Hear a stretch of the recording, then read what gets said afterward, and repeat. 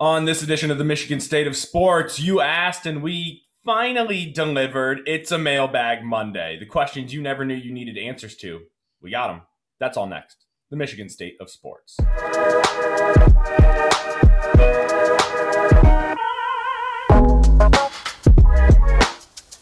Greetings, one and all. Happy Monday, happy days, happy sunny. I think I've said that one before, but it's because it's beautiful outside, and that's how I always feel when it's sunny outside. I just say happy sunny, like I'm just happy in general.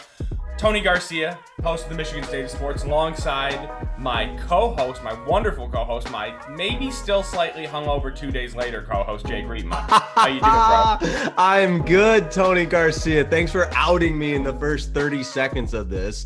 I told you that in confidence. We're getting a little bit older here, me older than you, and your boys don't bounce back as quickly, and it's not as effortless as it used to be. You know, it takes a little bit more forward thinking in terms of what substances you're going to use for that recovery, you know, how to plan it all out, when you're going to time up that hot to cold shower. But I'm good, Tony. I was not in a great spot early Sunday morning, but we pushed through that. And you know what kept me going, obviously, was the thought of doing the Michigan State of Sports and the mailbag. Thank you to all the our friends. Thank you to our friends, not our fans, that wrote in some topics of discussion. It'll be a lot of fun to delve on into all that.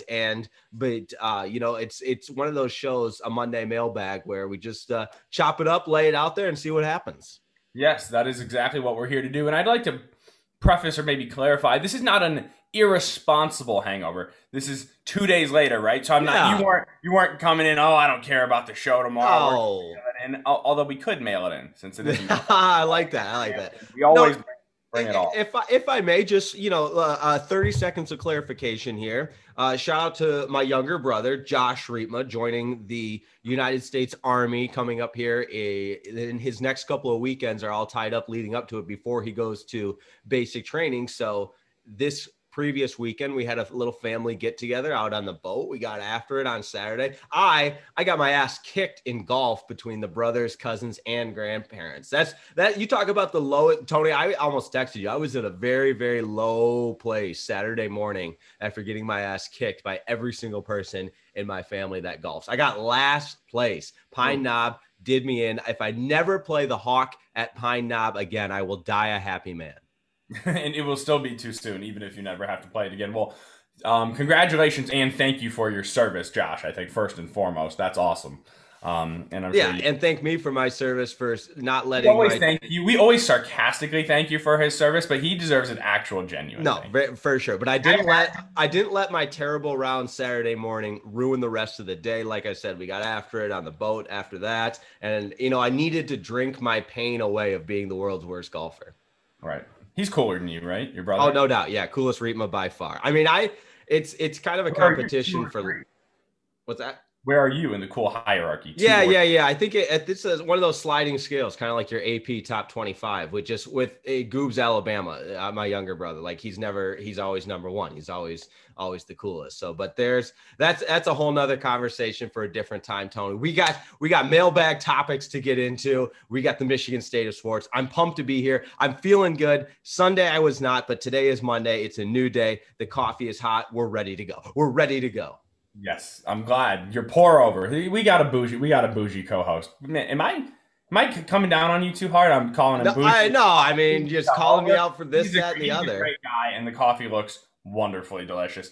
And before we dive into the mailbag too quickly, because we do have a few Pistons mailbag topics, this was a very nostalgic weekend. I don't know if it was for you. It was for me, seeing one of the, I'd say, faces of our childhood in Detroit sports, in Ben Wallace, go into the Hall of Fame. I just wanted to get your thoughts about his induction before we really dive into the mailbag here, because everyone always says, oh, you know how Detroit sports teams are. They're gritty, they're grimy, they fight. I mean, there's the bad boys, there's the Tigers in '06, just the turnaround team. There's all those Wings teams with the Russian Five, and then they did it sexy, then they did it gritty, and then but no team, I think, ever, and this is not a new take, but it's a relevant take because it's It's Ben Wallace. No team has ever embodied what Detroit is actually about. Then we're going to hold you to 70 points. That's the way. If you're coming to Detroit, you're not scoring 70. Right. And the anchor of that team, well, Chauncey was the captain and Mr. Big Shot, the anchor, and Sheed had the attitude. Ben Wallace was the essence. Ben Wallace was the heartbeat of that team. And it's just so, I'm so glad that he actually got into the Hall of Fame. From JUCO or whatever to D2, Virginia Union University.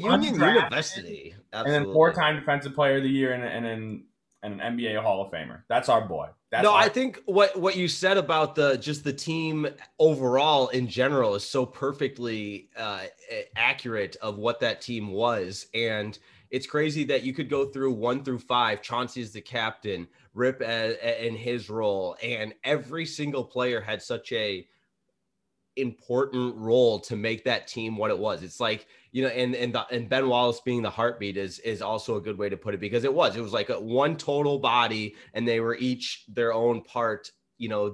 The sum of the parts was so much better in that sense, and they truly embodied the true team. And we can use all those cliches, but that was our childhood. That was, I think it's always great to go back, and sometimes we're guilty of this even more as Detroit fans, because the present has been so has been terrible, put it as it is. And so you're more apt to look in the past. And in this case, I think it was warranted with Ben Wallace being inducted into the Hall of Fame, and just a great reminder of what he meant to an entire city, what he meant to an entire organization, and for him to be rewarded. And even, I don't know if you saw one of many of his interactions with the media upon hearing that he was a Hall of Famer, but he said, I did it my way. And it wasn't necessarily the glitz and the glamour, but to be rewarded for who he was and what he meant is pretty special. But it's funny because and you're totally right. But to us, who enjoyed those days more than us, the 11-year-old kids or whatever, but it was glitz and glamour to us, right? Only he could make muddying up the game and just playing some, I'm fouling your ass at the rim, hard nose. Yeah, I'm 6'7", but you're not banging on me. I'm banging on you type basketball. That was sexy. That was everything that that would never, ever in a million years happen anymore. And no, you're exactly right. Now understand what the old heads sound like back in my day. Actually think what it's going to be like when we try to explain to our kids that the Pistons were beating the Pacers 72-66 in the Eastern Conference Finals, and it was extremely compelling. Right, and, you couldn't look away. Yeah, kids nowadays are, and I guess for good reason or whatever, there's ways to grow the game, but every kid wants to emulate Steph Curry and taking step back 3-pointers. But I can remember a time growing up at AAU, it was, the no fly zone, and nobody was going to get an easy basket, and you were going to foul them, and you were going to hold opponents under 70, because that's what the Going to Work Pistons did. And maybe it was more prominent with us growing up in Michigan, but it didn't necessarily have the national appeal that a Steph Curry or the Warriors would in making threes all the time. But I think to a lesser extent, how we talk about Steph Curry changing the game, I think Ben Wallace and those Detroit Pistons Going to Work changed the game in terms of how we look at defense. And I would love to get back to a point like that, but like we said, we're really sounding like the old timers here, but I love it. I don't think we're ever going back. This thing's it's kind of on a one-way track going the opposite direction. But that's just another thing that makes it more special. That was the way we did it. And even today, if you look back at the last 20 championship teams, they all had stars. Every single one of them, with the exception of maybe Dirk and the Mavs. But even Dirk was an all-star. And yes, 4 of those Pistons were all-stars, but they were reserves. It was just a team. Nobody ever says, if you think team basketball to win an NBA title last year, it's the 04 Pistons. Absolutely. And so shout out to Big Ben. All right. We got lots of questions that people asked us. Some we did, and thank you to everybody that sent some questions in and took some time to do that. That was awesome. We appreciate it. And before we get to that, we're just going to remind you about our wonderful sponsor, Cutting Edge Landscaping. It is a landscaping service, 25 years owned and operated family business based out of Ann Arbor. They're just the best in the business, and it is now officially warm. Jake, we've been doing this podcast almost 6 months now, and the seasons keep changing. At first, we were telling you about the snow and ice removal. Then we're telling you about, maybe start mulching the lawn, getting it right. Now, I hope you already have things prepared and properly set. I don't own a house, so I don't have a yard that needs to be set, but I hope everybody else does, because now's, I think, when you sort of start ramping things up. If you want to start making changes, you want to make additions to the lawn, that's what you need Cutting Edge Landscaping for right now. So go to a2cuttingedge.com, get a consultation, shoot them a message, let them know what you need. And if you tell them that you heard it from Tony on the Michigan State of Sports, they're going to give you the best rate possible. They will hook you up. Tony, I'll add to that, the way I kind of gauge where we're at on the landscaping scale is just how bad my allergies are. And the last 2 weeks, mid-May, they're hitting like a ton of bricks, and you can probably see it in my eyes right now. Of course, talking to Tony, this is an audio medium. I probably don't sound great either, but the Allegra has been flowing lately, and I know that's an important time of the year that the trees do the pollen. I'm not going to explain the scientific part of it because I don't know it, but the allergies are hitting, meaning that spring is in the air. Yeah, it is. And finally, we're not going in the 40s and 30s anymore. It's just warm all the time. So once again, if you got any landscaping to do, you know where to go. All right.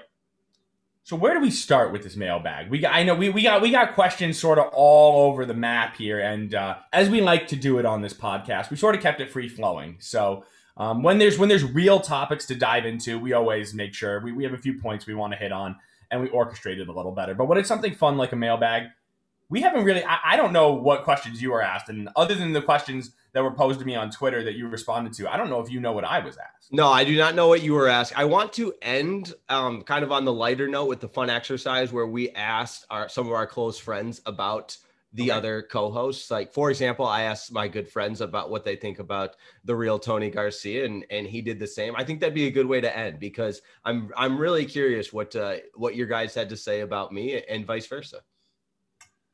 I'm with it. So how about we'll just start alternating? Yeah. Podcast out in front of everybody and air out our dirty laundry, and then we'll keep this going. All right. First question from maybe one of our most loyal listeners, Evan Brooks, my good buddy. Yes, I have that one pulled up right now. We're on the same page. Great work. All right. So 2-part question. We're going to start with part 1. That's how 2-part questions work. Lions rookie you are the most excited for.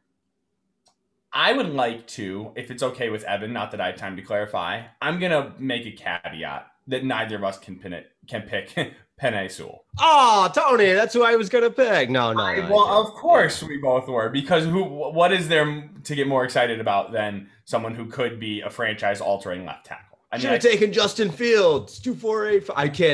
I kid. Go on. So, you first. Who are you most excited to see in a Lions jersey this year? And if it is Penei Sewell, which I know it probably is, and that's going to be your answer, you need to give me earth-shattering rationale. No. I mean, obviously I am excited to see him, but I like the idea of not including him, because I want to jump down to the 4th round, because we talk all the time, value versus position of need, blah, blah, blah. I get nauseated when I listen to myself talk about the draft. So everybody just kind of buckle up for that. I mean, it goes without saying. But the 4th round, I feel like there was the glaring need where you have to address the wide receiver position eventually. And wide receiver is a position, the skill position that lends itself to occasionally, somehow, some way, finding that late round steal. And yes, you could go position to position, top to bottom, year after year, and find different steals at each and every position. My point being is, if Amon-Ra St. Brown, and also the name's a lot. I mean, all these names are fun to say, or not so fun to say, however you want to think about it. But that being said, if he can be a guy, and I think he's going to get ample opportunities to prove himself, because I mean, that's a position area for the Lions that is just so thin. And so you're going to throw him into the fire, a baptism by fire right away, see what he can do as a rookie. You know, he kind of felt, we talked about it when he when the night of the draft, or our first show after the draft, where he felt like he was shortchanged a little bit going in the 4th round. He posted the videos. You're a fan of that. I personally am not, but I would love him to prove me wrong and show that he can be an impactful rookie at that wide receiver position. So out of USC, I'm going with him. Yeah, we gave him the Golden Tate comp, and I don't know if there's anyone there. Maybe my selection is the only other person who was drafted later-ish, but is still in position to slide in and play right away. There's not a lot of front. There's not a lot in front of Amon-Ra St. Brown. The Lions probably had the worst wide receiving core in the NFL. Yes. And they had to address it. And, of course, they had the worst defense in the NFL, so they had to address that. And whichever way you had gone, fans who wanted the other one are going to say, aren't you going to fix this? Aren't you going to fix that? But, there's only so many picks to go around. And I thought that was a wonderful value pick. And I think he can slide in the slot. I'm curious how many packages there are going to be that we have with slot receivers. And this is probably getting too much into the minutia of it just because of TJ Hawkinson and what I'm sure will be an expanded role. And then the signing of Darren Fells, which you can laugh, but from what I understand about our new coach, Dan Campbell, he likes to, tear your kneecaps off, blah, blah, blah. He's going to play some hard-nosed football. And if you think about Anthony Lynn, the offensive coordinator, what do these guys want to do? They want to run the football. So I think there might be a lot of 2 tight end sets. I don't know how many 3-wide, 4-wide sets with a lot of slot receivers there's going to be. However, that could work to his benefit, that he's not expected to do too much right away, and he could just slide in. And playing time is earned, right? If he needs to be on the field, they're gonna find ways to get him on the field. And so I think that's a great pick, and I don't think there's a lot standing in his way. I'm also going to stay in the 4th round for my pick. Yes. Someone who I don't see a lot in his way is Derek Barnes, the linebacker out of Purdue. That was going to be my other one. So look at that. Like we planned it, Tony. St. Brown was going to be mine. So it's two great minds, or 2 average minds that work about the same, however you want to look at it. You've heard all the talk of the kind of linebacker he is. We got to see him a little bit playing in the Big Ten too, which is always nice. He's a sideline to sideline guy, and he gets downhill, but he can still move laterally. 3-down player. I think the linebacker cliches are my favorite. All of the position, the can play in a phone booth, oily hips. I love them all. Just keep them coming. But I think with Barnes, it's kind of, of course, the whole point is it's always true. Like, you don't just, I hope people don't just say it just to say it. But if you actually watch his tape, this dude hits hard. And it's not just once someone gets to the second level. He can meet you at the first level. He can shoot the gap. And I don't know about his pass defense ability, but I know he's good against the run. And that's a good place to start. And they say he's all right against the pass. Anything is better than Jared Davis or Jelani Tavai, whatever. Yeah. All right. I'm so glad you said that, because I'm going to be the biggest Derek Barnes fan simply because he's not Jelani Tavai. I will go on record. Yeah, why not? Yeah, it makes for compelling audio. I think he's my least favorite line of all time, Jelani Tavai. I don't know what, it's probably not his fault, but just being that bad of a player taken in the 2nd round. Him and Tease Tabor, just all-time worst 2nd round picks. Yeah, they are. If you look back at the 2nd round picks for a decade, they haven't, and that's why the pressure is on the tackle from Washington, I guess, if you really want to call it that way, to end the 2nd round streak. Levi Unzawada Rike guy. Yes, yeah, correct. And that's why. Yeah, well, we should just start going by first names when the names are too difficult. Yeah, like elementary school teams. But no, I think that's a great pick. Do you want to jump into the second part of our guy Evan's question? I think we should. And that is, what record do you want the Lions to go versus what record will they actually go? For me, it's very simple. I want them to go whatever the most games they can win while still getting the first overall pick. That's the record I want. So if they got to go 3-14 for that to happen, then I want them to go 3-14. If they got to go 2-15, well, they're not going 10-7 making the playoffs this year anyway. So why would I say, I really hope that there can be some building blocks. I hope that the guys feel good. I hope they get to 7-10. There is a little bit of that, and that it's tricky when you get a new coach and a new regime in, because there are so many good vibes, weirdly, right now, wouldn't you say, in the organization? Oh, And absolutely. Yeah. and nothing can kind of kill that quite like some losses. And so it's tough, right? You don't want to start out of the gate 0-5 and be like, yo, like, yeah, this dude came in fired up in the offseason, but can he coach a team? What's going on? But you also don't want to start out 4-1 being like, okay, we're hitting the meat of the schedule. We're not going to make, if we somehow luck into a wild card, which the Lions will not be doing this year, I promise you. Like, if we somehow did, then like, I don't know, we can make a run at this. That's not what's going to happen either. And so I just kind of want to, I wanted them to do what the Pistons did. I want to see the young guys play well and lose enough to get a great pick. That's a productive tank, if you will. Versus what I think they'll go really quickly, 5-12. There you go. 17 games this year, folks. Remember that one. All right. I like this question too, because, when the schedule came out last week, every obnoxious sports talk radio host like myself does the let's play the schedule game. How many wins do you see here? 2, 4, 8, 5, 3, 9. And you go through game by game. And then that became a conversation in one of the group messages. I'm in my fantasy football league. Again, nobody cares, but that's was a topic of discussion for an entire night. Everybody going back and forth. Well, I think they'll win this game, looking at the schedule. And full disclosure, I've got the schedule pulled up in front of me here. I don't see them winning within, for sure, none of the first 3 games, that being San Francisco, Green Bay, Baltimore, then on the road against the Bears. I'm not going to go game by game, but I think, and a lot can be determined with what happens with Aaron Rodgers. And I made my thoughts clear. I think the Bears are going to be a good roster. I don't see us winning a lot of division games. I think the out of conference or not non-conference, I don't know what you call it, the non-divisional schedule is tough, with the exception of the Bengals that are on there. The Cardinals are always a wild card. Broncos might be a game that you could win. Falcons also a game that you can win. No chance they're winning in Seattle to close out the season. And then again against the Packers. So I have an over-under bet at 5.5, and I took the under because I thought it would be right around 4 and 5. So, but again, this far in advance, nobody knows what's going to happen in the offseason. You got the injuries that can obviously become a huge part of it. So I think it's funny when people start talking about season odds, because it's just a guess at this point. But I think they'll be right around that 4 or 5 win mark. You said 5-12, so I'll say 4-13.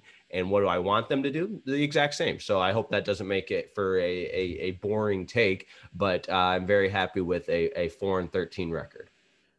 I would be as well. I would sign up for 4-13 right now.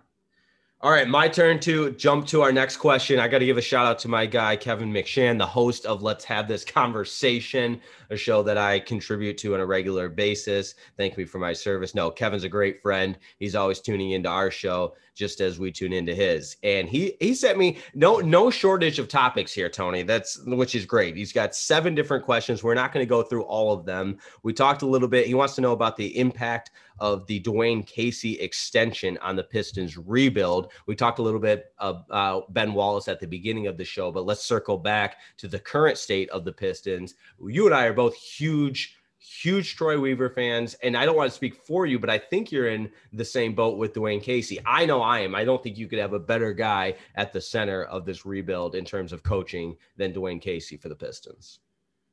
I am. Okay. I am in lockstep with you.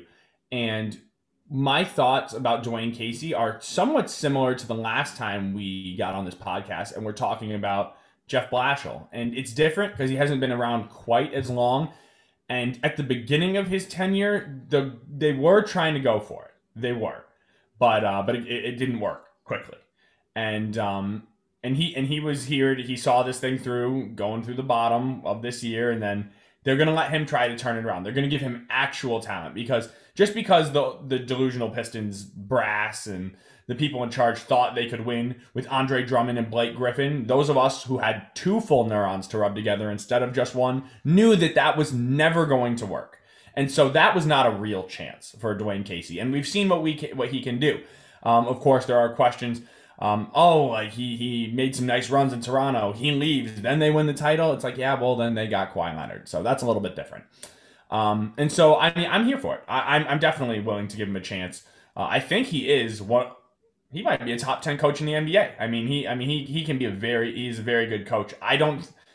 Nothing he has done other than he has not had a chance to win meaningful games. So it's not in Detroit. So it's not like we can say, yes, this is why he earned the extension. But I think the way he navigated this rebuild, the way he just threw the young guys in this year and managed them. I mean, Killian Hayes, yeah, he got injured. That was kind of a freak thing.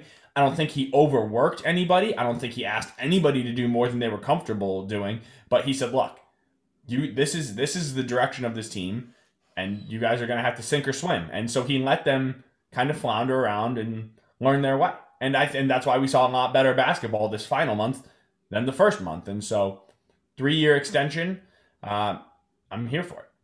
And I don't want to be that guy that's like, oh, the people I talk to in my NBA circles are telling me this. And because obviously I don't have a lot of people. The people you talk to in your NBA circles are saying what, Jake? No, I just think you won't. Again, the very, very few people that I do know that run in the NBA circle would tell you that Dwayne Casey. I think there's certain critical characteristics of a good head coach in the NBA. And one of them being he gets the most out of each and every one of his players. I think you can check that box with Dwayne Casey. The guys will run through a brick wall for him. Isaiah Stewart comes to mind where Dwayne Casey was on the airwaves when 97 won the ticket saying he has to be careful how literal he is with Isaiah Stewart because he will literally do everything he asks. And that when there was the Anthony Edwards trash talk episode, Casey, I don't have the exact quote, but basically like, oh, Isaiah Stewart's like, yeah, coach, whatever you need me to do to him, I got it, And so I think there's that rapport between player and coach, and you're getting the feel that Dwayne Casey is like the old basketball mind, the veteran, the grandfather that all these young guys will run through a wall for. And I know that's taking all the X's and O's out of it, all the skills and kind of dumbing it down a little bit. So I apologize for that, but I still think it's worth mentioning how much guys like playing for Dwayne Casey. So it's not the number one priority, but it should be included in the discussion. Yeah, I think that's a great point. And something just to piggyback off of that before we wrap up this question is something not to be overlooked is the relationship between Casey and Troy Weaver. Yes. Because Troy Weaver had absolutely no problem coming in and gutting his team, slashing everything he did and doing things his way. You know what he didn't do? He didn't get rid of Dwayne Casey. He kept Dwayne Casey, even though that was kind of a holdover from the days of when the Pistons didn't actually even have a GM. They had 2 front office guys who sort of they had co-managers, just like that episode in The Office. Everybody thrives with co-presidents, co-managers. But no, I'm with you. Not to cut you off there, but I completely agree, and I know we're just agreeing nonstop as we get through these mailbag questions, which makes for captivating audio. Maybe we'll disagree with this one because you're a baseball guy. I got one more from my guy Kevin, if we've got time, which we do. Nothing but time here. Kevin wants to know, and it's a baseball question, so I'm almost like want to read the question and then just put my headphones down and let you go off, King. Just go off on this question. Oh, no, it's not actually controversial. It's actually very intriguing. Just given Michael Fulmer's recent success out of the bullpen, should the Tigers consider making him their full-time closer? Have a great broadcast with Tony, my friend. That's the second part of the question. Well, thank you. And thank you for all the questions, Kevin. We really appreciate it. Should they consider making him a full-time closer?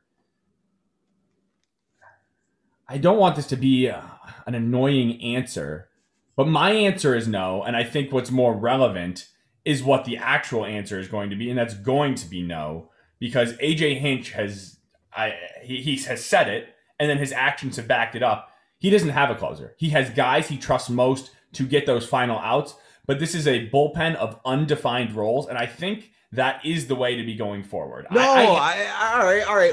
Good. We disagree. I think bullpens have roles for a reason. And if your most reliable bullpen pitcher should be your closer, and who cares if he used to be a starter? I'm not bothered by the fact that he used to be a starter at all, but I am not completely convinced that Michael Fulmer should be the closer, quote unquote, if we're doing one over Gregory Soto. I know he's been better this last month, and I am extremely excited about the fact that Michael Fulmer's throwing 98, 99 again. And I don't know, was it you? I was listening to someone. Actually, it was a different personality at your station, I think.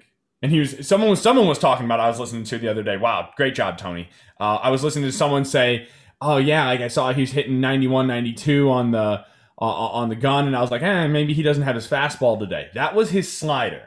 He was throwing 91-mile-an-hour sliders. This is Michael Fulmer, not Gregory Soto. And then he's throwing 98-mile-an-hour heat. And I know this goes sort of to back up your argument that, yeah, he's got the electric stuff again. He's doing great. Why not slide him in as the closer?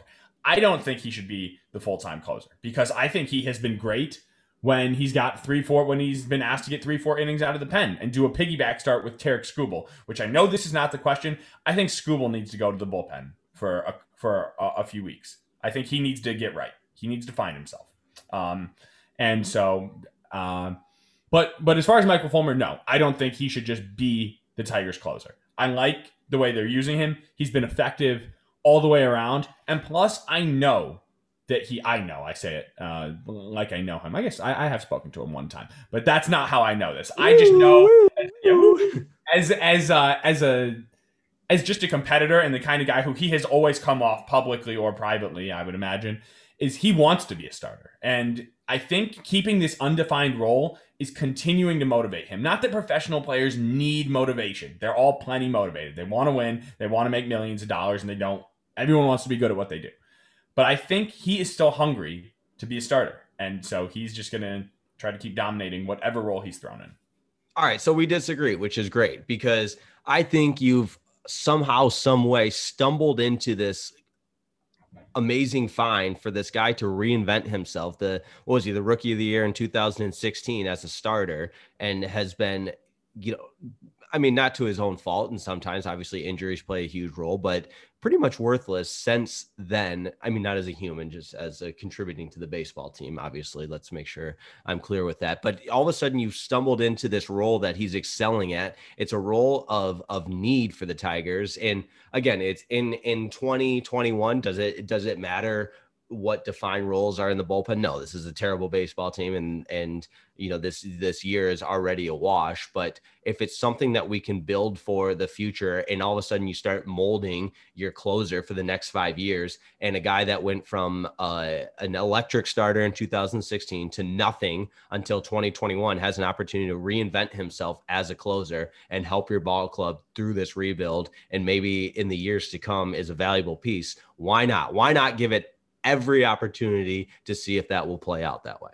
I think you're right in the sense that a year ago, Michael Fulmer was kind of a sunk cost. He was the guy, in 2017, 2018, as we were walking into this rebuild, the Michael Fulmer question was at a precipice. It was at its all-time high, saying, what do you do? This is the rookie of the year. Do you trade him because his stock is so high and then try to get a bunch of people? Or do you realize you are trying to trade someone to find another Michael Fulmer? And do you realize, we just have him and we're going to let this rookie, we're going to kind of be the ones to grow him here.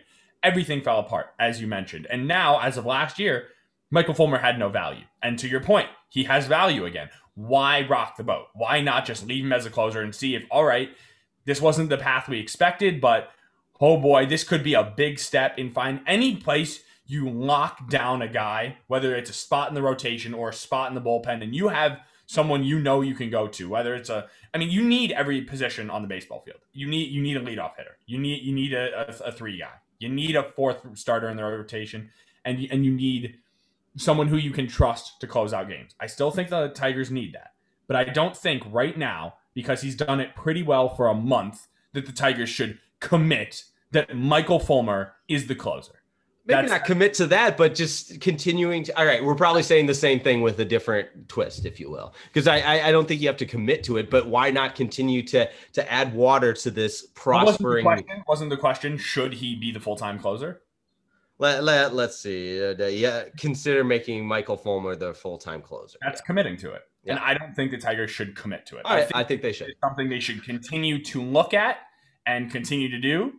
And but no, When Soto was the quote unquote closer, the closer for the Tigers means the most high leverage situation. I'm okay with giving Michael Fulmer the highest leverage situation. If it's a 4-3 game with one out in the seventh and the other team has the bases loaded, that's probably the most high leverage situation in the game. Put Michael Fulmer in that. I'm fine with that.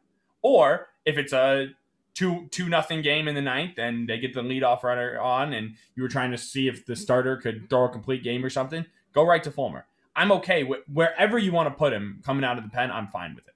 I don't want to just 2005 or 2009 Jim Leland this. Yeah, he's our closer. He's throwing the final 3 outs. You need to find someone to get the final 3 outs. You got to get the 25th, 26th, 27 outs are the most important outs in baseball. We've all heard it.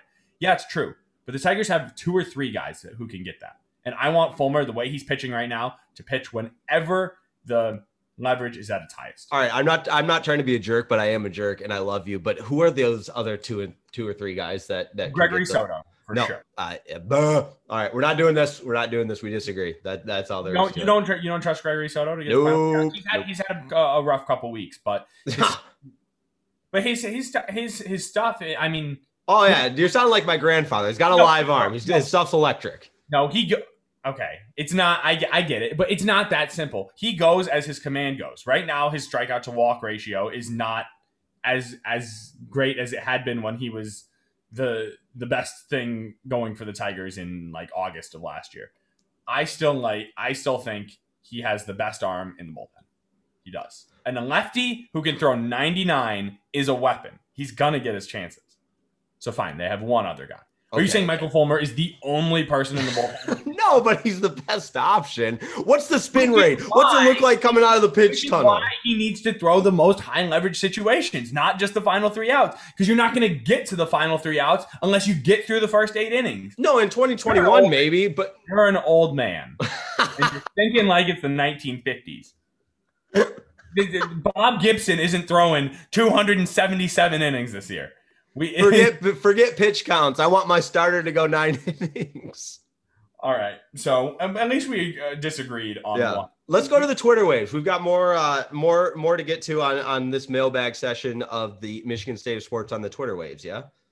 Yes, we do. Your guy Joe coming at me. How about something deviate a little bit from sports, or if you have another sports one. Give us one more sports one, and then we'll get into some of the fun ones for the final 5 to 10. No, I want to go with your guy Joe. I don't want to butcher his last name. Joe Cronus. Am I saying that right?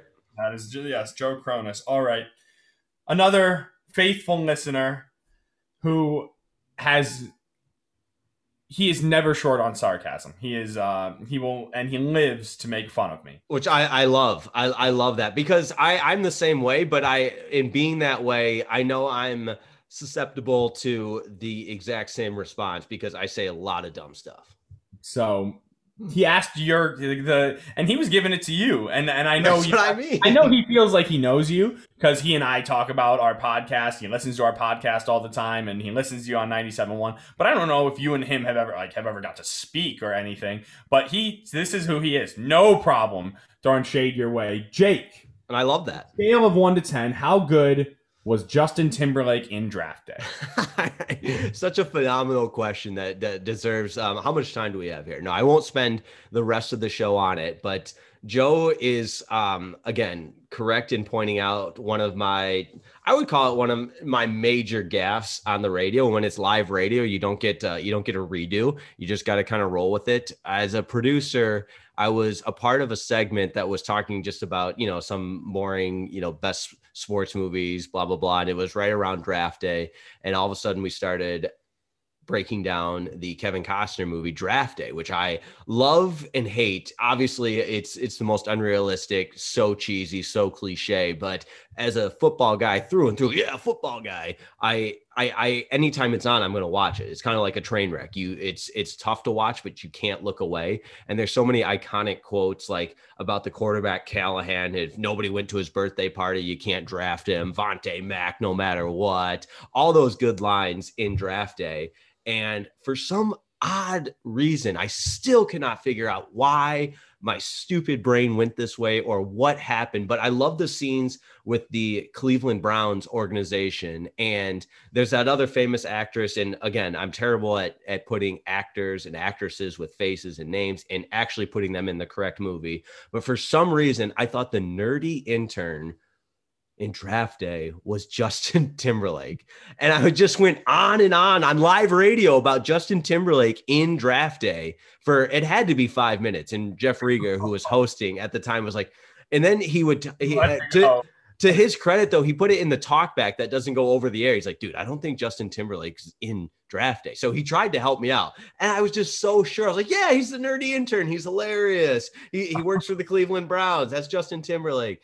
And at commercial, we go back and pull up the the list of the cast, and I just had that horrible feeling of just knowing you were dead wrong. You screwed up an entire segment. All over your body. Oh yeah. And know that you just opened yourself up for criticism, to be ridiculed, and rightfully so, because you were dead wrong and it wasn't just like a quick chime in thing. It was a legit 5 to 10 minutes. So Joe, I appreciate the reminder. Again, I said it on Twitter. I put myself, anytime I do something like that, I like to put myself on probation for probably a 2-week period, that if I do that again, then I'm just going to quit completely, just end my radio career. Right. And it's bad enough when we do it on here with our handful of listeners and who we love and appreciate every single one of them. But it is a little bit different audience here versus on the #1 sports talk show. Yeah. And to add to that, you got the ticket text feed that comes in, and you just, it's almost like, have you ever played paintball? Like you're just standing there and just getting pelted with paintballs. And it's just ticket text after ticket text. Dude, JT wasn't in Draft Day. You idiot. JT wasn't in Draft Day. What the bleep are you talking about? Get this guy off the air. And just to see every ticket text come in, it's just such a steady stream that just adds to the sinking feeling of knowing you completely screwed up and are a complete and total jackass. I'm sure it felt great. Terrible. But to answer your question, thing that we messed up quickly before you answer the question, we butchered the Friday Night Lights line last week when it is clear eyes, full hearts can't lose. Yes. And we were just we were not saying it properly. We were like, yeah, full hearts, like clear eye, like blah blah blah. And then one of my buddies in the same way was like, when he was giving me feedback about the podcast, he said, I almost had to turn it off when you messed up the Friday Night Lights line. Perfect. So, I think I was probably guilty of that. That was all me. It was both. Yeah. Well, along those same lines, I'll give you a quick hot take. The Friday Nights, the movie with, again, Kevin Costner, and is so much better than the TV show. I can't get through the TV show. I just think it was wildly overrated. Thanks for listening, everybody. That's turning me off now because of that. I love that take. And all right, do I need to answer Joe's question that he asked me, because it's just so ridiculous and we're limited on time and we have more questions? No, I am dying to know it. Yeah, so just like in a 1 minute or less. How did you get the nickname Child's Play? Well, what I would say is that this was just projection. When he says the nickname Child's Play, this means he calls me Child's Play, because as we compete against one another in whatever event it is, if we're playing basketball or football, although generally he was my wide receiver, so I don't know why I'm gassing him up as my wide receiver one when he's just chirping me. How did I get the nickname Child's Play? It's just because Joe's an ass, and he was just trying to call me Child's Play, acting like I couldn't hang with him, when in the actuality, it is so the opposite. I feel that. I feel like I need to meet Joe in person. Is he a hooper? Is he a golfer? Is there some kind of... He's a hockey guy. Oh, okay. He's a big hockey player.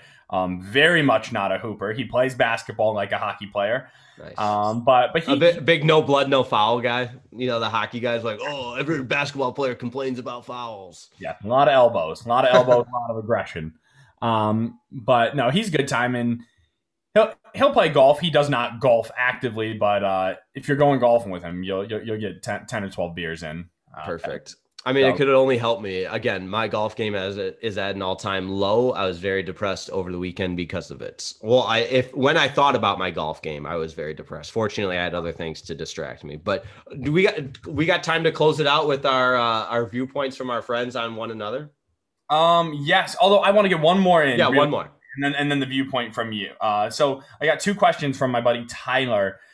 This is a good one to start with. I know we have different levels of experience with this, but I think it's good as someone who is in his shoes for you to maybe answer this. He says, "I'm moving in with my girlfriend in 4 weeks. Any pro tips, guys?" Ooh, I love this conversation. I have never, let me go on record. I have never lived, like legit lived with a significant other. So like anything on this podcast, what I say can probably go in one ear and out the other. Okay, but still, I want to hear what do you think about that as you think about the days ahead as you move in with I think this is going to sound cheesy, but I think you got to be openly communicate. Like one thing I have going for me is I'm aware of the fact that I can be the worst. And so if I give that significant other a fair warning that, hey, you like what you're signing up for, no human should do. I am the worst. Here's why. You lay out all of your flaws, and then it's a classic undersell, over deliver. And if you say you're the worst thing ever, and somehow, some way be just slightly above that, you've set yourself up for success. It's all about perception, right? Yes. Perception versus reality. The only problem with that is this is not like someone new. If you're dating to move in, they kind of know who you are, right? Or you think you do, because I have lived with my girlfriend for a couple years now. We don't not currently. We live together in Chicago on jobs and on different sides of the state, has us apart right now, but we will soon be getting a place probably in the fall once again.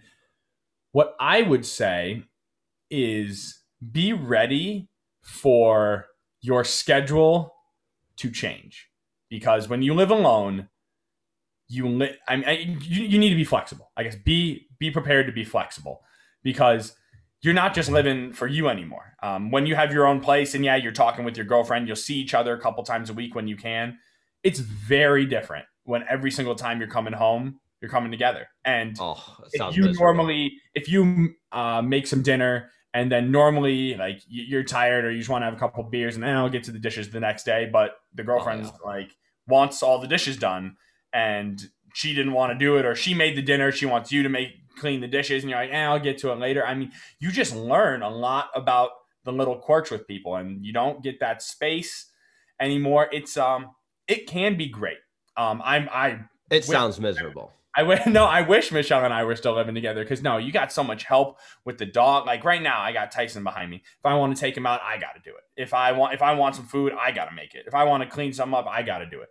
It's a team when you live together, and that's the great part about it. You always have help, but also because you have help, you have to be willing to help.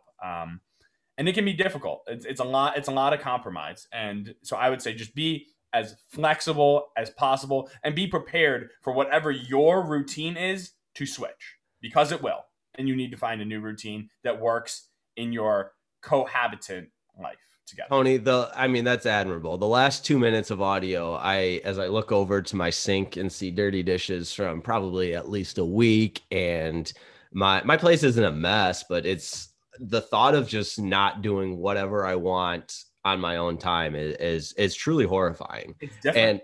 And it makes me sound like the most selfish person in the world, which I don't think I'm the most. I probably am on a list somewhere in like a top 25 list, but I just think girls do the same thing. Like if you want to take an hour and 45 minutes to shower and do your hair, like, well, we might not have time for that. Like we might have some other things we have to get to, you know what I mean? Like I can't just you can't just go play 18 in the middle of the day with absolutely no thought. You need to check in. Yeah, I don't do the check-in thing. If I'm not at work or seeing family, it's whatever Jake wants to do. And I know that's selfish, and probably why in my late 20s that I am single and will continue to be single. But so far, I don't know. It's going to take the right one to change that mindset, because I think it happens organically, right? Sounds pretty cheesy, yes. Believe me, I would never have given up you don't give up yourself just for whatever, right? Like it doesn't feel like a sacrifice if you're doing it with the right person.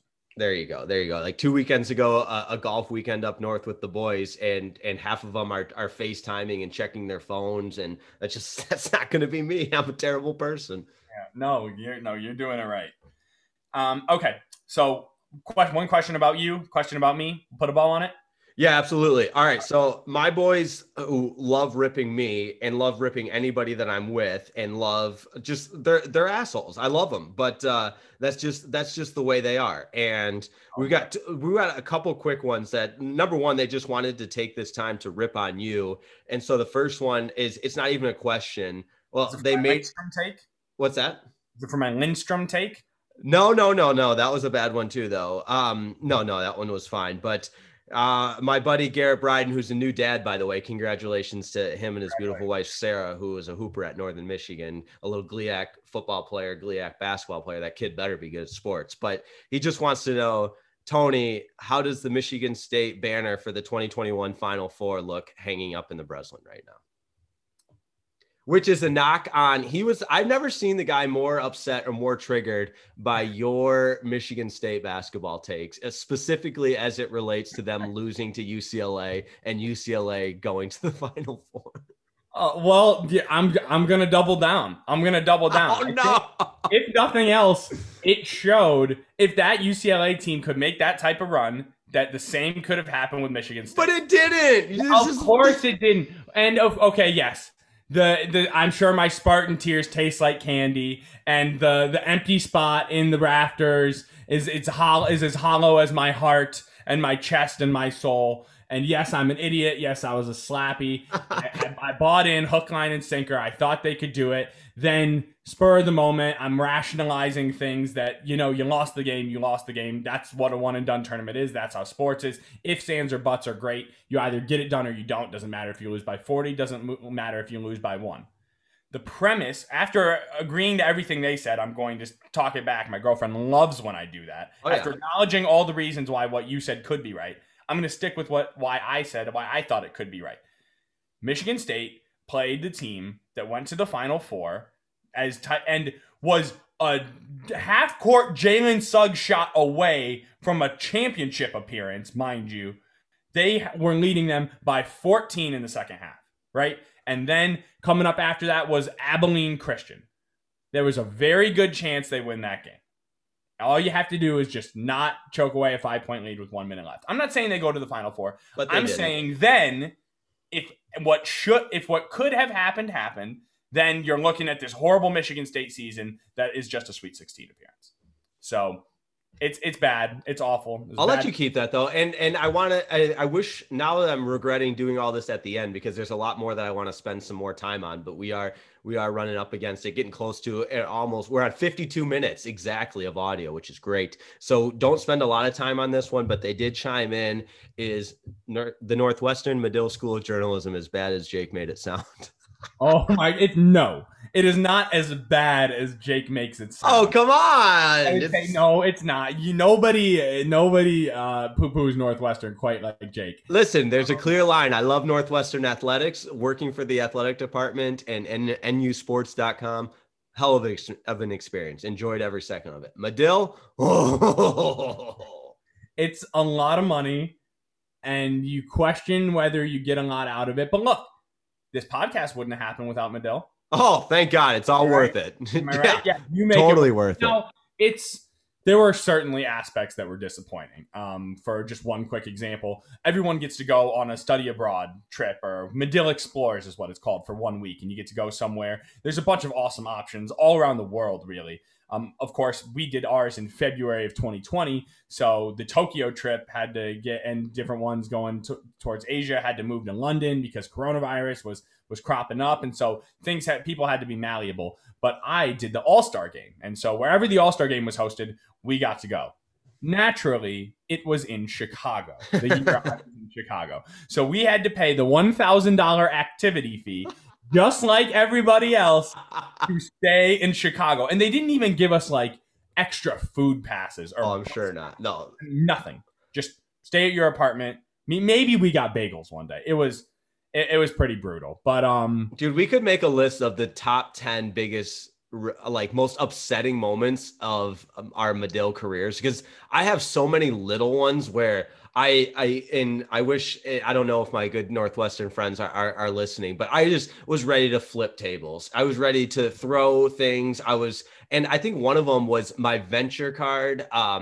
that you use for the bus being shut down during spring break, and then the Sunday before school resumed, I still not being able to use my bus card. Yeah. Oh, not till Monday.